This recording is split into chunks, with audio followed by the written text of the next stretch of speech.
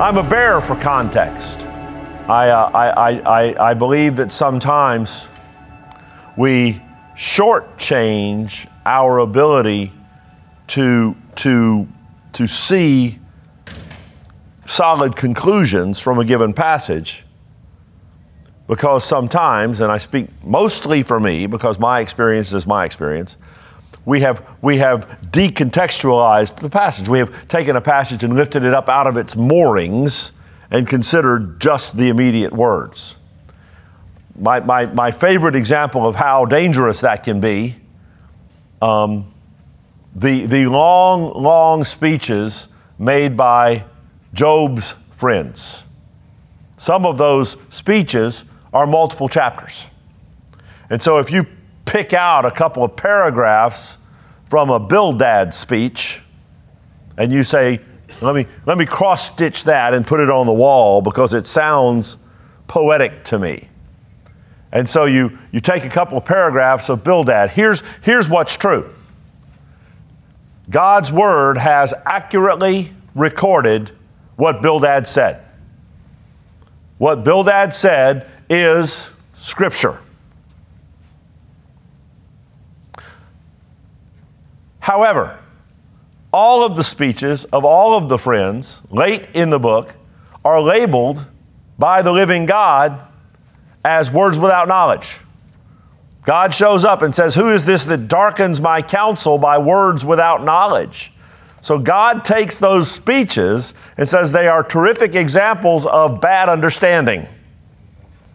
These guys have said a lot of untrue things. Now, your Bible accurately records what they said, but if you don't keep reading, you might miss that God shows up and says that what they said is foolish. Now, that's a low-hanging fruit, easy example on the importance of viewing context a bit more broadly than sometimes we want to. What we have tonight is a particular prayer of Hezekiah, one of the great kings of the southern kingdom during the divided monarchy. Now, I'm going to show some restraint briefly. I'm going to remind you of what the divided monarchy period is, and then we're going to dive in a bit of background on Hezekiah. And then we're going to get to this prayer. But I want you to see this prayer. I sort of want to lay out a whole bunch of black felt on the table before I scatter the diamonds so that the diamonds show up and reflect right. I want you to see that Hezekiah, while greatly effective, was also deeply, deeply human. I could just tell you that, but the Word of God, I think, will do a better job fleshing that out. So, the prayer that we'll be looking at is somewhere off in 2 Kings 19. So, of course, take your Bible and turn to 2 Kings 16. 16. I'm going to do a multi-chapter running start.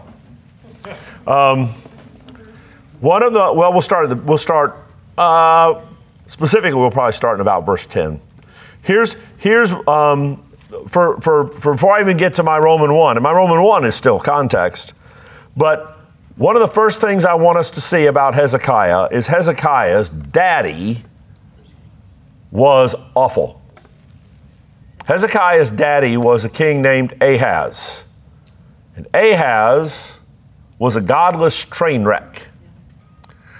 One simple thing to remember is, and you remember, the United Monarchy period begins with Saul. People of God said, we want a king like the pagan nations around us have. And God, not as a blessing, but as a judgment, sent them a king like the pagan nations around them had. I believe a pagan himself, he had some close brushes with God, but I don't believe Saul ever knew God. That point is debatable. It's not anything I would go to the mats over, but I don't sniff out anything that I would deem regeneration in the life of King Saul. I think they asked for something, and God in his graciousness judged them and gave them what they asked for, which suggests a quick sidebar of application. I bet by now, everybody in the room is a grown-up. I bet by now you've prayed for things and God has not given you what you prayed for and you have come to be glad. You ever had God say no and in the moment you went, well, wait a minute. But then a little bit of perspective and a little bit of time, you look back over your shoulder and you say, thank you, Jesus, that I didn't get what I asked for. Well, Saul, they got what they asked for. And then the reign of Saul gives way to the reign of David. The reign of David gives way to the reign of Solomon. But Solomon, the children of Solomon fomented a civil war, essentially, and a fissure of the nation of Israel into two nations. So the united monarchy period only has three kings: Saul, David, Solomon. After Solomon, the northern kingdom is its own political entity. The southern kingdom is its own political entity. The southern kingdom will sometimes be called Judah because the backbone of that kingdom was the tribe of Judah. And then the northern kingdom was a mishmash of most of the other tribes. The northern kingdom never had a godly king. There were some individual decisions made by kings that were not all that heinous, but the northern kingdom never had a king that is, on balance, commendable. Southern kingdom, the kings were a mixed bag. And Hezekiah's daddy, Ahaz, was one of the worst. A few things he did. Listen to this. He messed with the temple. He went on a trip. Well, let me read it to you. This is 2 Kings 16, beginning in verse 10. When King Ahaz went to Damascus to meet Tiglath-Pileser, the king of Assyria, he saw the altar that was at Damascus. Let me stop there for a minute. A little background to the background of the background. You do remember that the temple in Jerusalem was very, very precise in its design, right? Okay, you got to know that, or this paragraph is not. If you don't know that, you won't cringe hard enough at this paragraph. So remember that the temple in Jerusalem is a God-directed design. Well, King Ahaz went to Damascus to meet Tiglath-Pileser, king of Assyria, and he saw the altar that was at Damascus. And King Ahaz sent to Uriah the priest a model of the altar and its pattern, exacting all its details. And Uriah the priest built the altar in accordance with all that King Ahaz had sent from Damascus. So Uriah the priest made it before King Ahaz arrived from Damascus. When the king came from Damascus, the king viewed the altar. And then the king drew near to the altar and went up on it and burned his burnt offering and his grain offering and poured his drink offering and threw the blood of his peace offerings on the altar that he had redesigned. And the bronze altar that was before the Lord, he removed from the front of the house, from the place between his altar and the house of the Lord, and put it on the north side of his altar. And King Ahaz commanded Uriah the priest, saying, on the great altar burn the morning burnt offering, and the evening grain offering, and the king's burnt offering, and his grain offering, with the burnt offering of all the people of the land, and their grain offering, and their drink offering, and throw on it all the blood of the burnt offering, and all the blood of the sacrifice. But the bronze altar shall be for me to inquire by.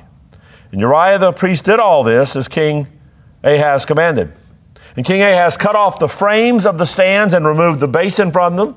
He took down the sea from off the bronze oxen that were under it and put it on the stone pedestal. And the covered way for the Sabbath that had been built inside the house and the outer entrance for the king, he caused to go around the house of the Lord because of the king of Assyria. Paraphrased conclusion, he took a trip to Damascus.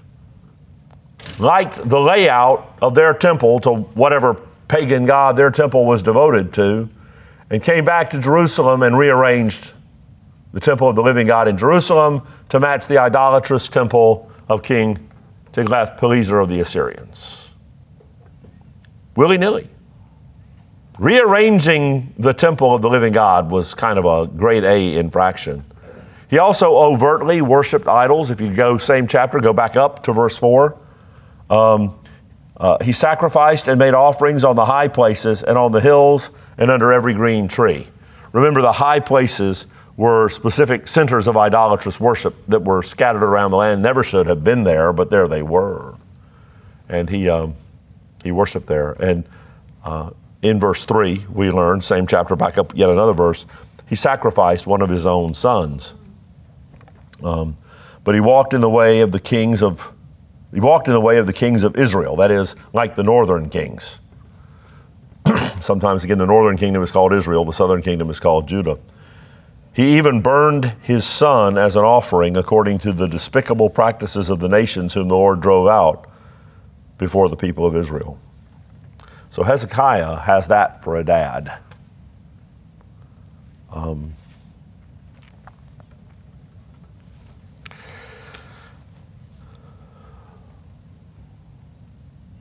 concept of intergenerational sin is deliberately set aside by a chapter in Ezekiel. I believe it's 18. We are not to perceive inevitable guilt or inevitable pattern from our ancestors. That being said, there's no doubt that your parentage, whether you grew up with your biological parents or adoptive parents or foster parents or some mosaic of all of that, the manner in which you were led by the most influential adults in your life during the years you were young imprints you. It just does. The statistics about the alcoholic children of alcoholics, the abusive children of abusers, those statistics are readily available, and it's not uncommon for bad patterns to repeat themselves. In a culture that loves to make excuses and distance itself from any sort of personal accountability, it's also the case that the probabilities associated with inheriting and replicating bad patterns from your parents are a readily available excuse. I'm this way because my daddy was this way. I'm this way because of the way I was raised. And again, I've already said there can be a profound imprint from, quote unquote, the way you were raised, for good and for ill. But Hezekiah, I don't know if we could sit here and theorize a more despicable catalog of infractions. Ahaz rearranged the temple. I mean, in David's reign, somebody placed a hand on a piece of the temple equipment, the Ark of the Covenant, and got dead immediately for it. And God's emotional response to monkeying with the temple hasn't changed. His wrath may present itself differently. And then idolatrous worship from the king of Judah, killing his child. I don't know that we could in our imaginations craft a more heinous moral resume. And this is the home in which Hezekiah grew up. But Hezekiah, whose sib would have been the child that was sacrificed, grew up to love the Lord. Hezekiah grew up to love the Lord. Some of you know, every Christian is a first-generation Christian. You inherit lostness. You do not inherit salvation. But sometimes, as a term of convenience, we use first-generation Christian to describe somebody who came to faith in Christ, but whose parents weren't believers. There are better ways to say that. To say, well, I'm a first-generation Christian, can fail to remember that we all are. Nobody is born into faith with Christ. However, some of us are born into families that, as an expression of his particular grace in that particular set of circumstances, God visibly stacks the deck. Every person who's born again is born again because the living God stacks the deck.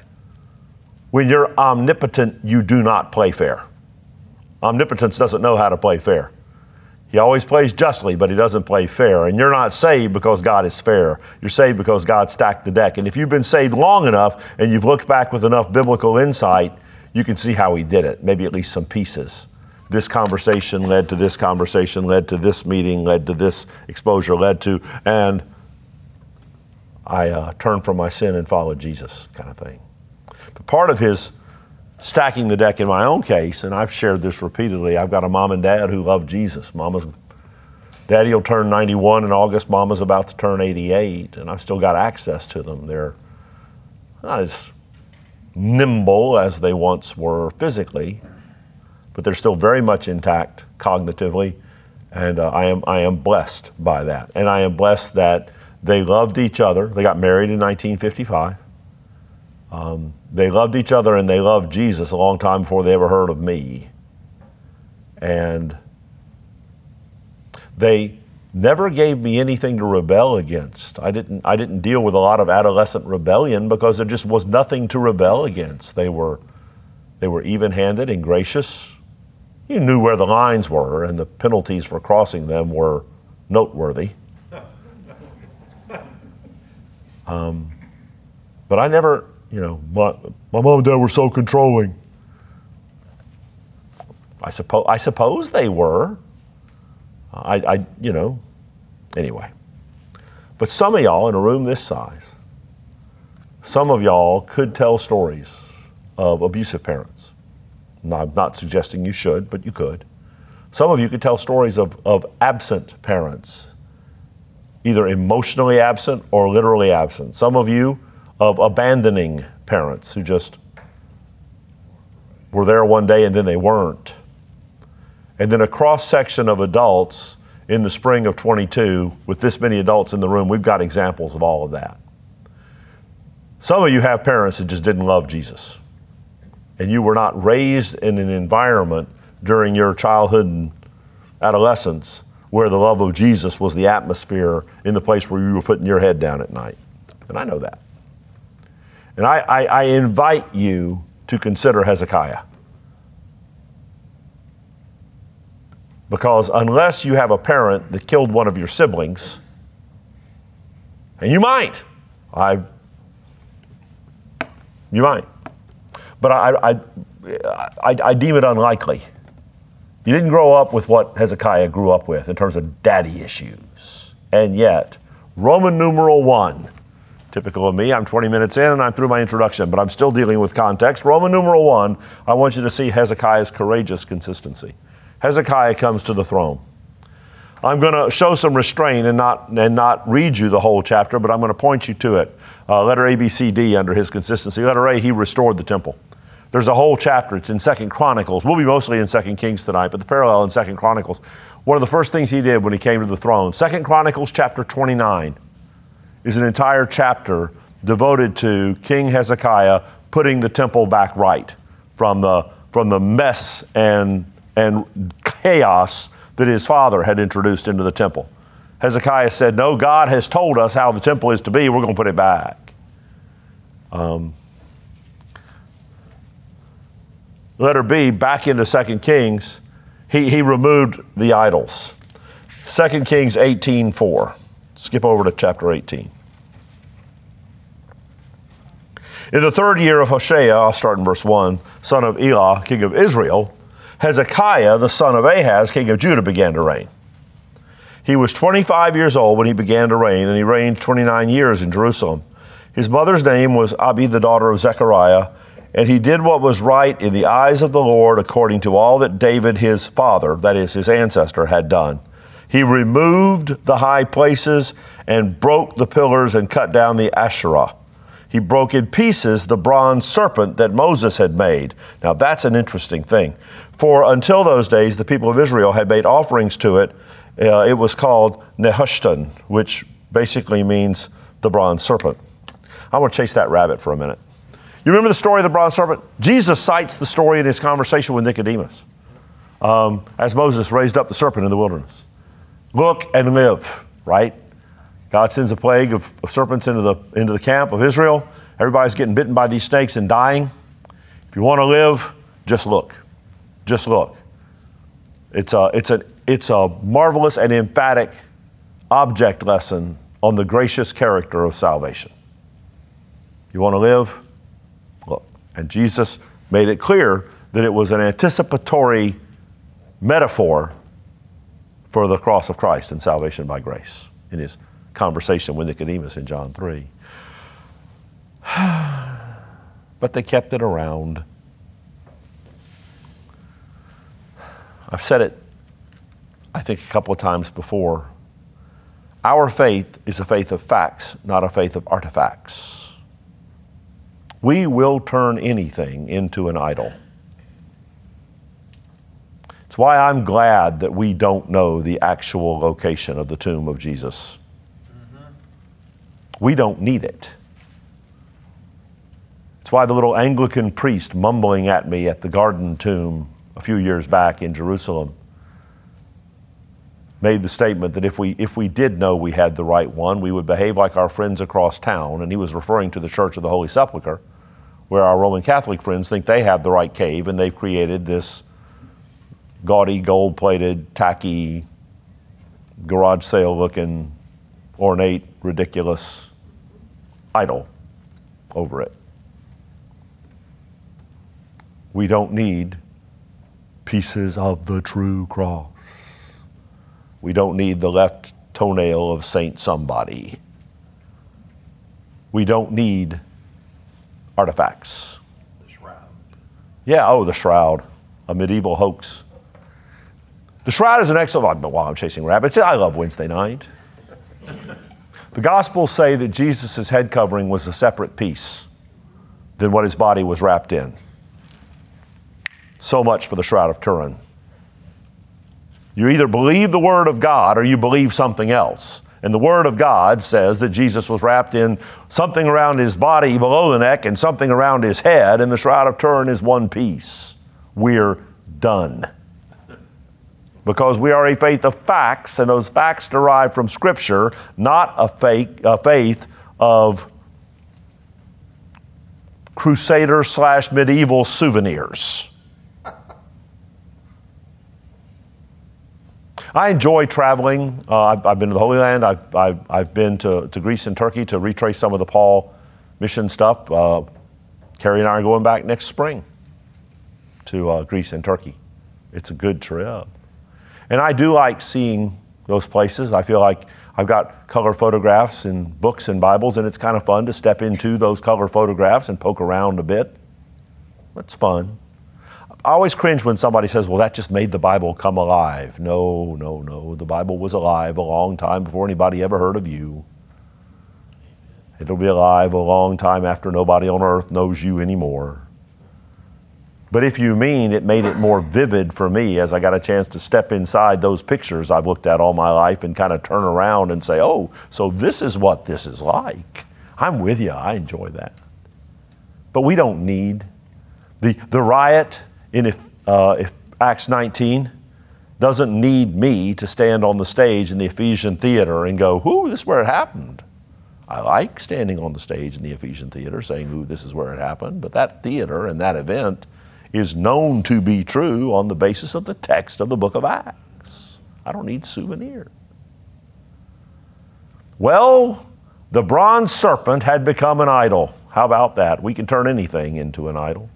The bronze serpent that served such an effective purpose that Jesus himself cited the account of the bronze serpent. It's a good thing that it was created, and it's a good thing that it was used to illustrate the power of gracious salvation. It was a good thing, and then, as people will do, they didn't chunk it when its time for usefulness had passed. They turned it into an idol. And thankfully, Hezekiah saw that and disposed of it, and he was right to do so. So he restored the temple and he removed the idols. He revered God's word, verses 5, 6, right where we are. He trusted in the Lord, the God of Israel, so that there was none like him among all the kings of Judah after him, nor among those who were before him. For he held fast to the Lord. He did not depart from following him, but kept the commandments that the Lord commanded Moses. He didn't have the whole Bible yet, but the Bible that he had, he clung to. He was a Word of God leader. He restored the temple. He removed the idols. He revered God's Word. And he received God's blessings. Verses 7 and 8. And the Lord was with him wherever he went out. He prospered. He rebelled against the king of Assyria and would not serve him. Now remember, in his father's day, his father redesigned the temple to the whimsical fancies of the king of Assyria. And by the way, also paid enormous tribute to the king of Assyria. And here Hezekiah says, I don't think we're supposed to be doing that. So he stopped. He struck down the Philistines as far as Gaza and its territory, from watchtower to fortified city. So he's receiving God's blessings. And so far, it's kind of vacation Bible school predictable. You know what I mean? A good king arose, and he did all the things that a good and godly king is supposed to do, and it all worked out nice and neat. For a moment.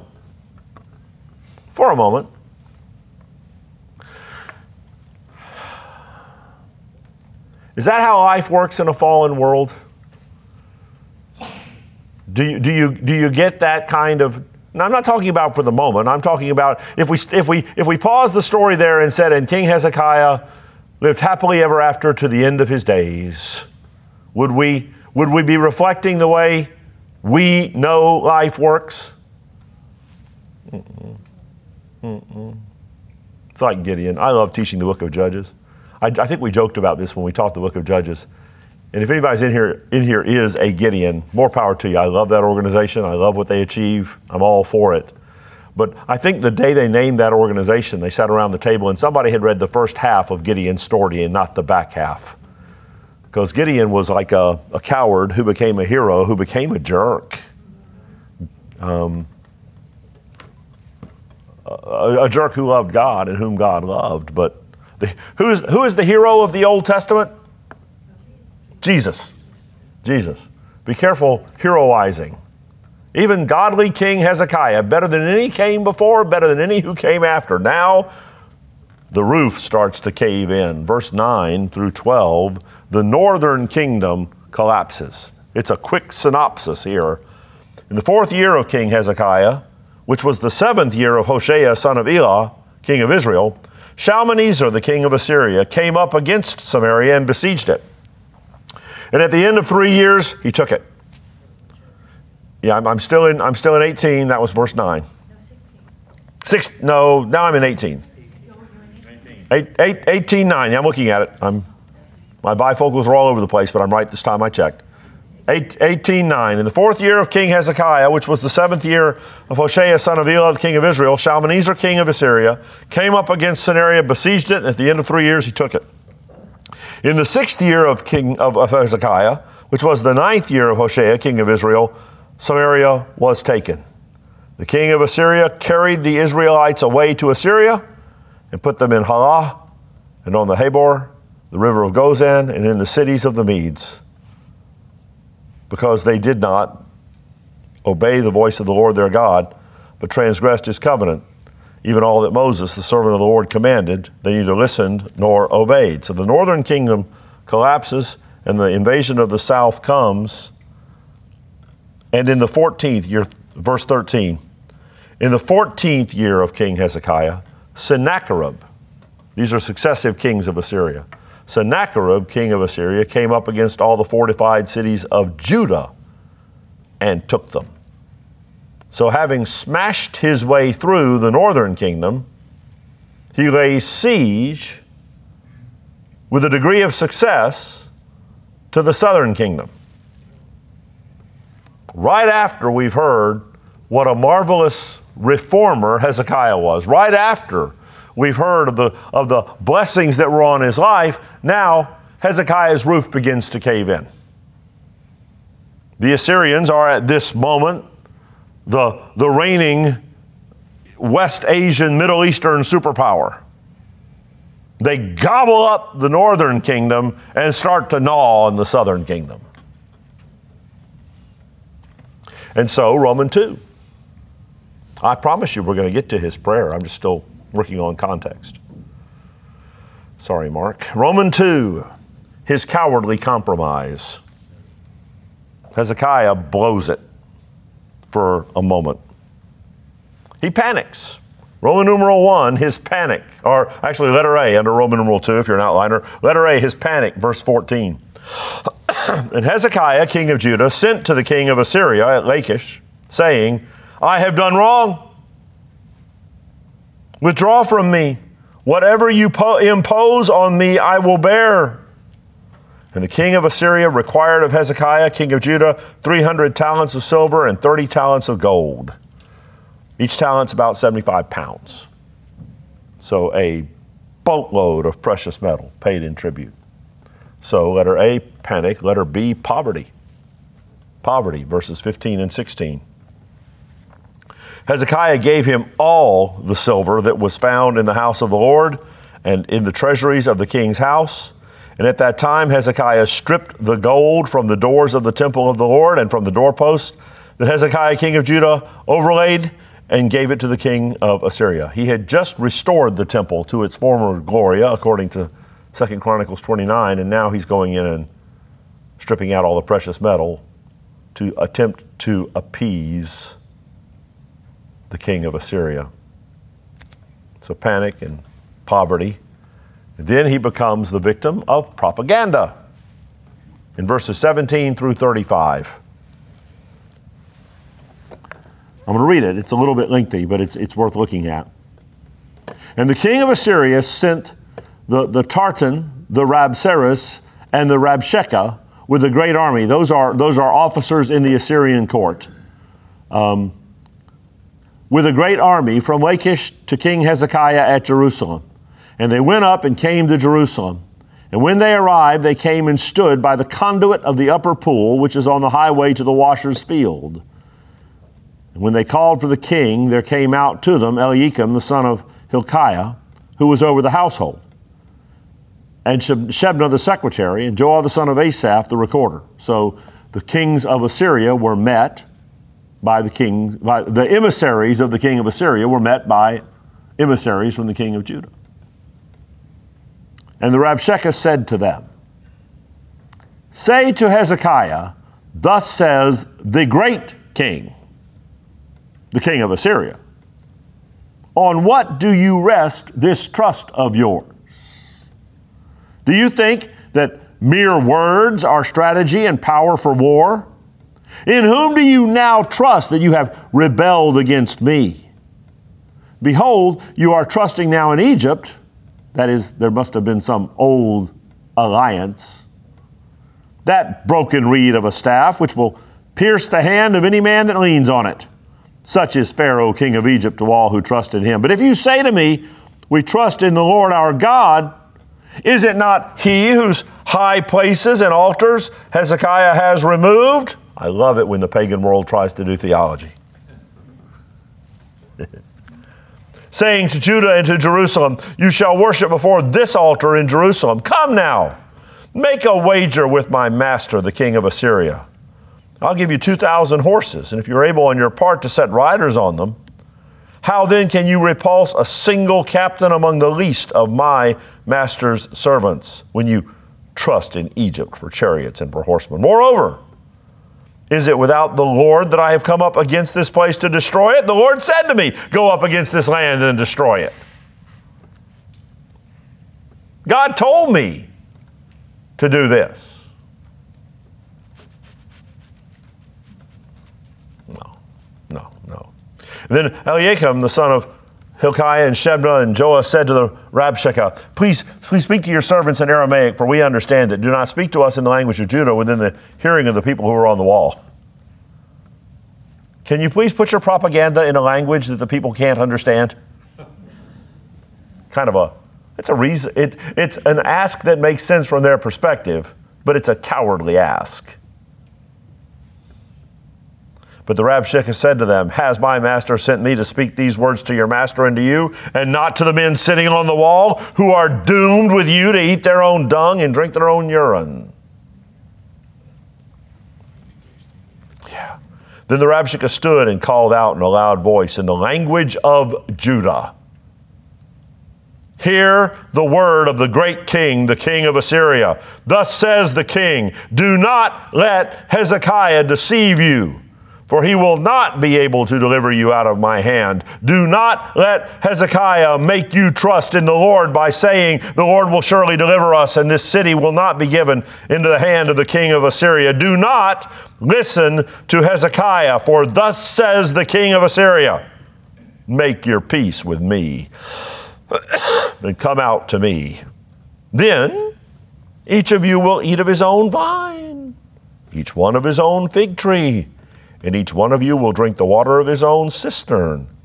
until I come and take you away to a land like your own land, a land of grain and wine, a land of bread and vineyards, a land of olive trees and honey, that you may live and not die. And do not listen to Hezekiah when he misleads you by saying, the Lord will deliver us. Has any of the gods of the nations ever delivered his land out of the hand of the king of Assyria? Where are the gods of Hamath and Arpad? Where are the gods of Sepharvaim, Hena, and Ivah? Have you delivered Samaria out of my hand? Who among all the gods of the lands have delivered their lands out of my hand, that the Lord should deliver Jerusalem out of my hand?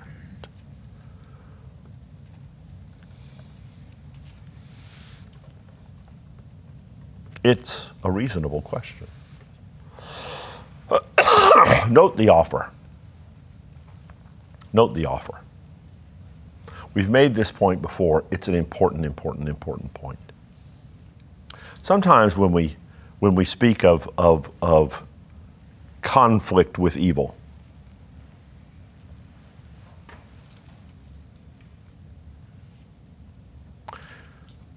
and even spiritual warfare,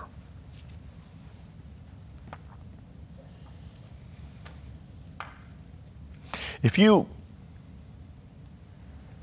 and I suspect you won't be, but if you are awakened at 2 o'clock tomorrow morning from your sound sleep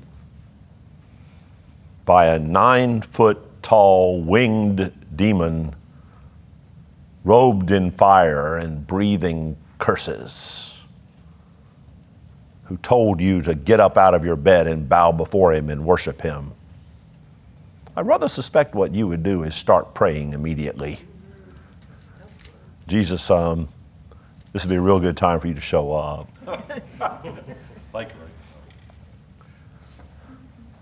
But that's not how spiritual warfare works. And over again, you see it in Scripture. Nebuchadnezzar to Shadrach, Meshach, and Abednego. Look, guys, maybe I just didn't explain it well enough. So let me go over it again. In a minute, we're going to crank up the band. It's a good band. And that statue over there that my guys have worked really, really hard on, it's a great statue. You can't deny that. So what I need you to do when you hear the great music and see the great statue, what I need you to do is take a knee. Everybody else is going to take a knee. Nobody's going to mind that you take a knee. It's really the reasonable way for you to behave. It's the right thing to do. It just makes sense. So I'm going to need you to do that. And I hope I've been clear. I know I've been reasonable. And this is what I need from you. His appeal was not weird and angry and over the top until they defied him one more time, and then it was stoke the furnace. When Peter and John got in trouble in Acts 3 for healing the lame man in the temple, and they met with the scribes and Pharisees, who were livid. But the scribes and Pharisees said, we get that you're excited about Jesus. But here's what we need from you. I mean, after all, we're kind of in charge at the temple right now, We're going to need you. We're going to let you go. We're going to let you go. We are going to need you to commit to us that you'll just stay quiet on this Jesus stuff. Tone the Jesus stuff down a bit, and we're going to be fine. This doesn't have to get personal between you and us. And of course, Peter and John, we ought to obey God rather than men. And then their heads exploded. Satan is the angel of light. And spiritual warfare is reasonable. Satan's appeals to you will be reasonable. They will make sense. Here's what I need you to do. They will involve critical compromises. Lines that you know better than to cross. But it'll be packaged oh so reasonably. even popularly. I mean, let's face it. Jerusalem, well, it's not that pretty a place. It sits up in a mountain valley. The weather is, the air is stagnant. It doesn't get great breezes. Much prettier over on the coast. You know, the Roman governors in the time of the gospel, they didn't have their Roman palaces in Jerusalem. Their palaces were over on the coast at Caesarea. Much prettier. So look, just walk away from Jerusalem. I'll put you in a place kind of like Israel. We'll treat you well.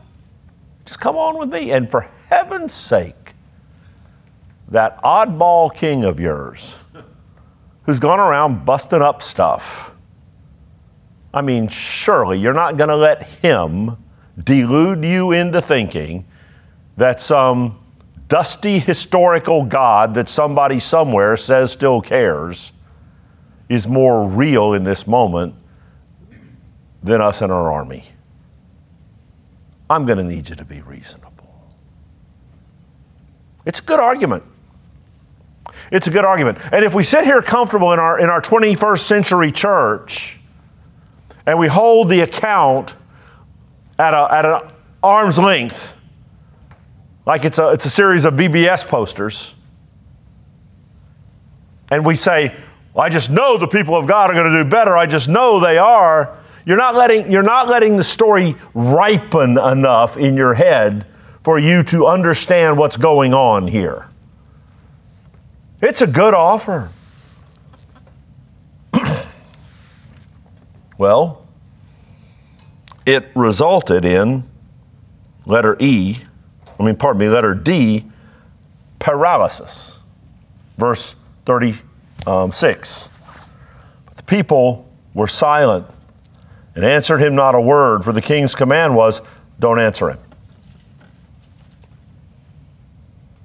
That led to prayer.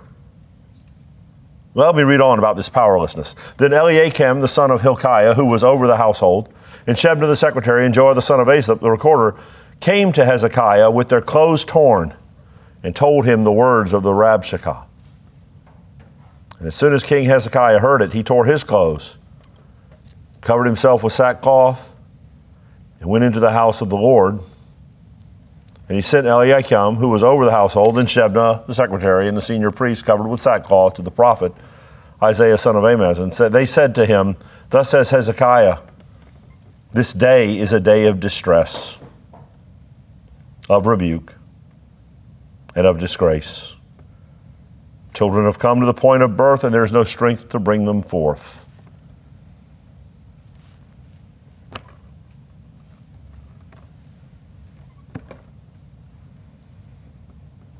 Perhaps you've heard it. I pray you've never said it. That everything rises and falls on leadership. Leadership matters. I'll give you that. But if at this point everything rises and falls on Hezekiah and his strength and courage and commitment and character, we're sunk. Hezekiah is gassed. He's got nothing in this moment. His leadership is collapsed. Everything rises or falls on Jesus. Again, leaders matter. I accept that. And the charge of that to lead well, I accept that too. But I praise God that it is false to say that everything rises and falls on human leadership. That statement is not true. At least not transcendently true. There may be moments that it plays out as though it's true.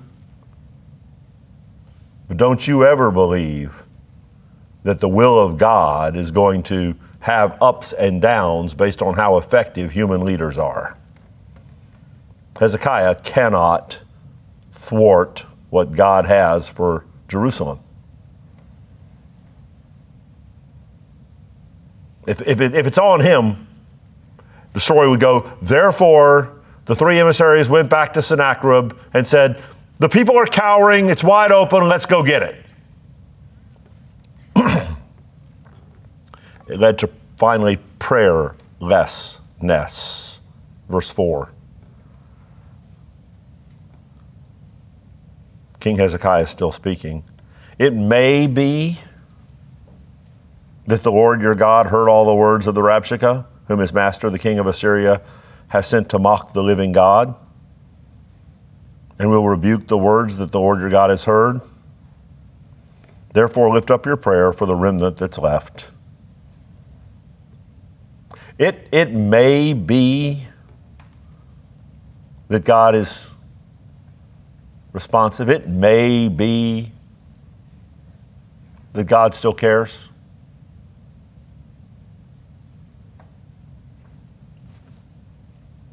Maybe. In that moment, I want to reach into the frame and grab Hezekiah, not because I'm better than he is, but because somebody needs to. And ask him, Hezekiah, do you remember who you are? Do you remember who your people are? You are the people of the parting of the Red Sea. You are the people of the pillar of cloud by day and the pillar of fire by night. You are the people of the collapse of the walls of Jericho. You are the people of the conquest of the 7 nations that once dwelt in this land. That's the people over whom you are king, and you are their king. Hezekiah, do you remember who your God is? And again, if the situation depends in this moment on the king's courage or consistency or commitment, we're sunk.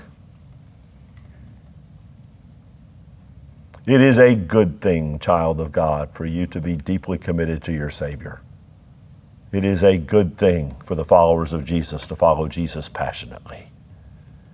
But it is also a good thing that your eternity is not based in your commitment to Him. Your eternity is based in His commitment to you. Hang on to Him with everything you've got. I raised 2 sons, and I taught them both to swim at a fairly young age. And I did not subscribe to the theory that you take them to the deep end and throw them in and see how they do. I was a little bit more methodical than that. But there does come a time when you've taught them the fundamentals of a scissor kick and the fundamentals of very beginning, maybe even a dog paddle, but ultimately an overhead, like a freestyle stroke. There does come that moment when you take your child out to the pool, and in order to be with them at the water level about here, that's over their head, if Dad's as tall as I am. All right, son, I'm going to walk along with you, but you're going to swim to the edge over there. You're going to remember what I taught you about kicking, paddling, and breathing. You're going to remember to get your mouth and nose up out of the water before you try to inhale, because the water won't be good for that, but the air will be, and the air is right here. And you're going to make it to the edge. Don't let go of me, Daddy. I have to. You'll never swim if I don't let go. And in that moment, I know that my forearms are about 3 inches under them. And all I have to do is this, and they are up and out of the water. But I also know if I'm going to see them achieve what I have designed for them to achieve in that moment, they're going to have to swim for the edge without my arms consciously upholding them. I'm right there, but they're going to have to feel like they're swimming on their own. That's a pretty good picture of some moments in your life where the living God will say, I need you to face this. This is what my plan is for you, and it might not be pleasant, and you might even feel like you're facing it alone, but I told you in my word, I'll never leave you, I'll never forsake you. And I am right here. I don't know, but I get a sense here that Hezekiah's kind of lost his grip on that. However, Romans 3, the living God's conquering commitment. The prophet Isaiah is a contemporary of Hezekiah.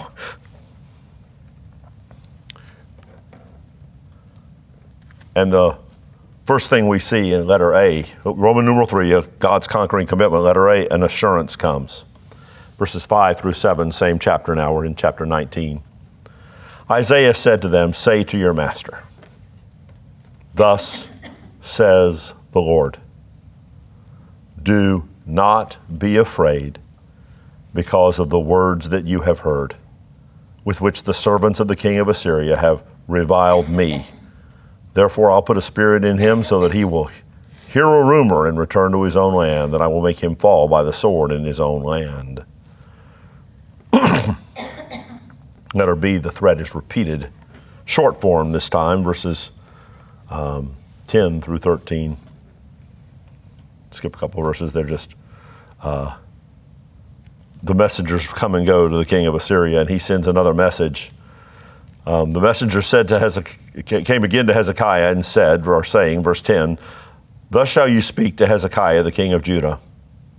Do not let your God in whom you trust deceive you." Now, before they were talking to the people and saying, "Don't trust King Hezekiah." Here they're talking to King Hezekiah. He sends a note, a written letter to King Hezekiah saying, "Stop trusting in God. Do not let your God in whom you trust deceive you by promising that Jerusalem will not be given into the hand of the king of Assyria. Behold, you have heard what the kings of Assyria have done to all lands, devoting them to destruction, and shall you be delivered? Have the gods of the nations delivered them?" The nations, he makes the same argument, that my fathers destroyed, Gozan, Haran, Rezeph, the people of Eden who were in Telassar. Where is the king of Hamath, the king of Arpad, the king of the city of Sepharvaim, the king of Hena, the king of Eva? Hezekiah, don't you think your God is trustworthy? Letter C, Hezekiah's prayer. At 7:25, we finally arrive at my assigned passage. But I wanted you to see the story thus far. I wanted you to see that Hezekiah is running on fumes.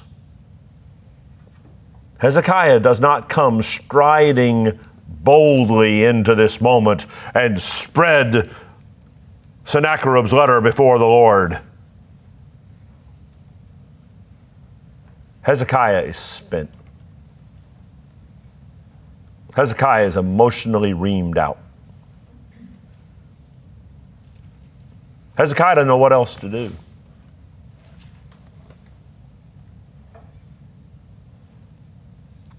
So Hezekiah received the letter, verse 14, from the hand of the messengers and read it. And the words here are pretty sterile. I admit that I'm creating the stage blocking for this. But I think I'm being fair to the account thus far to say Hezekiah is not, "Well, we'll deal with this." Hezekiah is, I don't know what to do. I got to the end of my rope and I tied a knot and I hung on for as long as I could, and now my rope broke. And God, I don't know what to do with this. He has got a bunch of soldiers encamped around my city. So he went up to the house of the Lord and he spread it before the Lord. I just love that. It's one of my very favorite moments in the whole Old Testament. This desperate, weak, tired, depressed, wrung out, worn out leader saying, "God, can you deal with this? I got nothing." And he prayed. And he prayed. I don't know this to be true, but I think it is.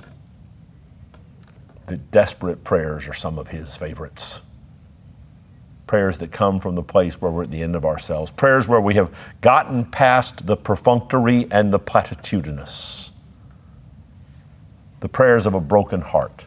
The prayers of a desperate situation. The prayers when we have nowhere else to go and no one else worth talking to.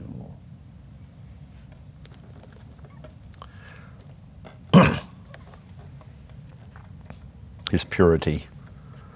O Lord, the God of Israel, enthroned above the cherubim. His providence. You are the God, you alone, of all the kingdoms of the earth. His preeminence. You have made heaven and earth. See what he's doing? He's praying the attributes of God. He's praying back to God truth he knows about God, because he has not forgotten the word of God that we know previously he loved and clung to. Verse 16, his proximity. Incline your ear, O Lord, and hear. Open your eyes, O Lord, and see. Hear the words of Sennacherib, which he has sent to mock the living God.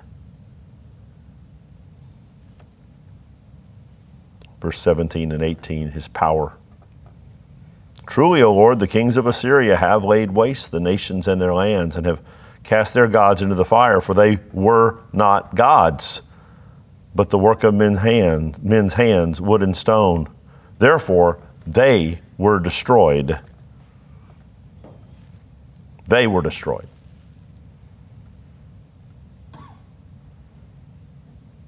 I begin to see little sparks in the kindling here of Hezekiah. Maybe this encounter here, maybe this praying is beginning to reawaken in him an awareness of the God whom he is addressing. God, they've been wiping out idolatrous nations left and right. God, I know that where they have come now is not an idolatrous nation. That the phony gods of the Assyrians have done pretty well against the phony gods of everybody else, but they've come now to the holy city of the real God. And I think I remember that. I think that's supposed to matter. Verse 19, his purpose. So now, O Lord, save us, please, from his hand. That is the only 6 words in this whole 6-verse prayer. That is the only 6 words of direct petition.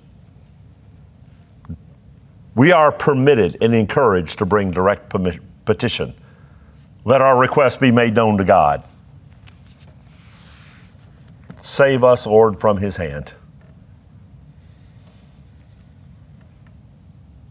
Why? Why? What do you mean, why? We want to get back to our regular life. We want to get back to our comfortable existence. We don't want to have to worry about him. That's not the why of this prayer. Save us from his hand, that all the kingdoms of the earth, he prays God's purpose, that all the kingdoms of the earth may know that you, O Lord, are God alone. Don't ever believe that the Old Testament God is only interested in reaching the nation of Israel. The God of the New Testament is the God of the nations. The God of the Old Testament is the God of the nations. Well, I've had times in my life where I've prayed, and I mean weeping. I've had times in my life where in Kentucky, our house backed up to a big empty field. And there were about 3 occasions that I can recall that in the very dark part of the night, I went out to my back fence was a 3 or 4 strand barbed wire fence that I could stretch enough to crawl through if I got halfway between the fence posts. And I went out into that field with a flashlight because there were horses. And I just yelled out to God. Anybody who'd be close enough to hear me would have wanted me committed. I'm so glad that's happening to you and not me, but I'm sorry it's happening to you. That's a very me-ish thing to have happen. No problem, my sister, none at all. And I yelled at God. I've shaken my fist at the sky. I have told him that he's not doing things in a way that makes sense. And he has loved me through that anger. And there have been times when calmly and methodically I've laid out for him the course of action that makes perfect sense.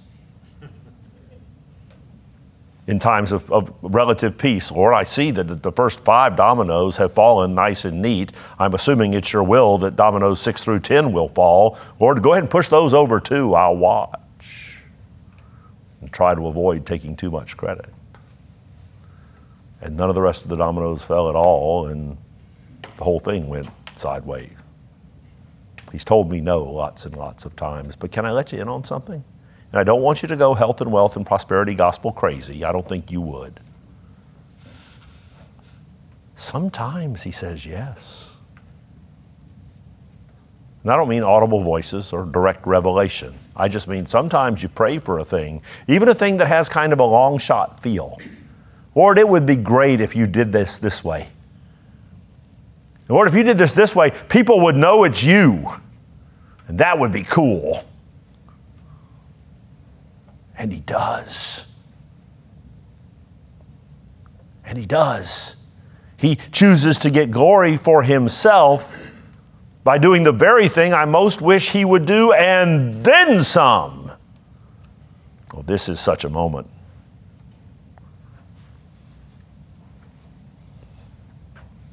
That night, verse 20. Then Isaiah the son of Amoz sent to Hezekiah, saying, Thus says the Lord, the God of Israel, your prayer to me about Sennacherib, king of Assyria, I have heard. Now, if 2 Kings came with a soundtrack, at that moment, something happens to the music, and if you're King Sennacherib, you don't want to hear it. He always hears. He's omniscient. But when he takes the trouble to send word through the prophet, prayer heard. Sennacherib's toast. Sennacherib's plan just failed. Sennacherib is like a chicken with his head cut off. He's still going to run around in circles for a moment, but he's doomed. Plays out. There's a marvelous recitation here that I will skip through because I got to get to verses 32 through 37. Therefore, thus says the Lord, Isaiah is still speaking. Therefore, says the Lord concerning the king of Assyria, he shall not come into this city, nor shoot an arrow there. He's not going to attack it with infantry. He's not going to attack it with artillery. He's not even going to lay siege to it. He will not even come before it with a shield or cast up a siege mountain against it. Not only is he not coming in, he's not even going to surround it. This is not happening. By the way that he came, by the same he shall return, and he shall not come into this city, declares the Lord. For I will defend this city to save it, for my own sake and for the sake of my servant David. Verse 35, and that night the angel of the Lord went out and struck down 185,000 in the camp of the Assyrians. And when the people arose early in the morning, behold, these were all dead bodies. I love the King James. It says, and when they awoke in the morning, behold, they were all dead corpses. 2 different days, but I just love the way the King James makes that wording so funny. They looked out over the wall in the morning, and the 185,000 people were dead. Now, the text does say it's the angel of the Lord, so I suspect it's a visitation from God the Son. But I did a little math. Suppose it was an angel. Suppose it was a literal angel that did that. Just as a little, for some of you who are Bible trivia people who like stuff. A Roman legion was somewhere between 4,000 and 6,000 soldiers. So let's split the difference and say 5. In the garden, Matthew 26, I think verse 53, Jesus, in response to Peter, who's going to have a dagger fight with the arresting Jewish temple security force that comes to arrest Jesus in the Garden of Gethsemane, Peter says, put the letter opener away, Peter. Do you not know that I could request of my Father 12 legions of angels? So if each legion is 5,000, then 12 legions is 70,000, right? 60,000, 60,000. one angel takes out 185,000 in a night. 60,000 angels would have had killing capacity exceeding the population of the earth today. 12 legions of angels ticked off would have been quite a fireworks display, and nobody would be in heaven. You don't want to deal with focused omnipotence pitched against you. Again, God is not the God of the fair fight. Praise God, He's not the God of the fair fight. All right. God showed up magnificently. Hezekiah runs home and dies soon after. Sennacherib. Sennacherib does run home and dies soon after. Okay, takeaways, it's 20 till. I didn't deal much time with the prayer, but here's what I want you to see, at least as these takeaways for the prayer. Pray back to God what you know about Him. Pray back to God. Remember, to glorify a thing is to see a thing revealed as it is. So when you give glory to, you glorify God in your prayer when you pray back to God what you know to be true about Him. Does you good to both hear it and say it. And blesses Him. You know, Lord, we know when I pray for someone who's sick, I hope you do too. Lord, I know you are the great physician. I haven't forgotten that. And the terrible body-ravaging illness of this person for whom I am praying does not diminish the fact that you are the great physician. The great pain of the person for which I'm praying does not diminish the fact that you are the God of all comfort. The great opposition that this person is facing does not diminish the fact that you are the God of armies. Pray the attributes of God. Pray your desires. No point in being coy about it. Lord, save us from His hand. There's no ambiguity in what I'm at. You know what? I think when we go through a season as Christians that we're frustrated that God is not moving in the way we wish He would, when I have counseled somebody who's dealing with, God just doesn't seem to be moving and active in my life, I just don't seem to be able to trace His hand. Biblical Counseling 101 in that scenario is to say, look, if you've never done it before, and it doesn't have to be anything formal, doesn't have to be anything highly structured, start writing down, grab a legal pad for heaven's sakes, and start writing down specific requests you make of God. Start recording them.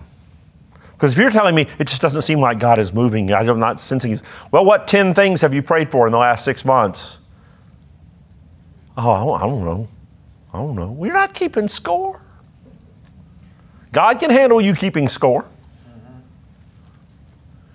And you will be amazed at how often His answers are affirmative. And you will be amazed at how often when His answer is not affirmative, you come fairly quickly to understand what He was up to. God, you didn't give me what I asked for, but whew, thank you. But if you're not journaling or at least scratching down some notes, we all know how our memories work, or better, don't work, right? So ask and remember what you've asked for. And by the way, note that He wasn't asking for just Him. There's nothing really selfish about His prayer. Save us. And then finally, pray His purposes. Pray for His glory. He's going to get it. Pray that He will do good as He sees it for His people, because He's going to. Join Him. 3 or 4 times as we've gone through this section of the Gospel of John we're going through, and a couple of times still ahead of us, Jesus is going to say things like, and you do know that whatever you pray for will be. But the principle that Jesus is underscoring is not, see me as a vending machine that will respond to your wish list. The principle that Jesus is espousing is, come to my will and pray there. Know my heart. I will be glorified before the nations. Pray for that. So pray God's purposes. Pray your submission to His will. Thy will be done on earth as it is in heaven. I think somebody else told us to pray that way, didn't he? So, the prayer of Hezekiah, a desperate man's prayer, a spent man's prayer, a man who doesn't even know what to do with himself prayer. It just says, God, I am not up for this. But do you see what they said about you? If you want to show them who you are, that would be cool, that the nations would praise you. Go do that, please, Lord. And he did. So, the prayer of King Hezekiah, 2 Kings 19.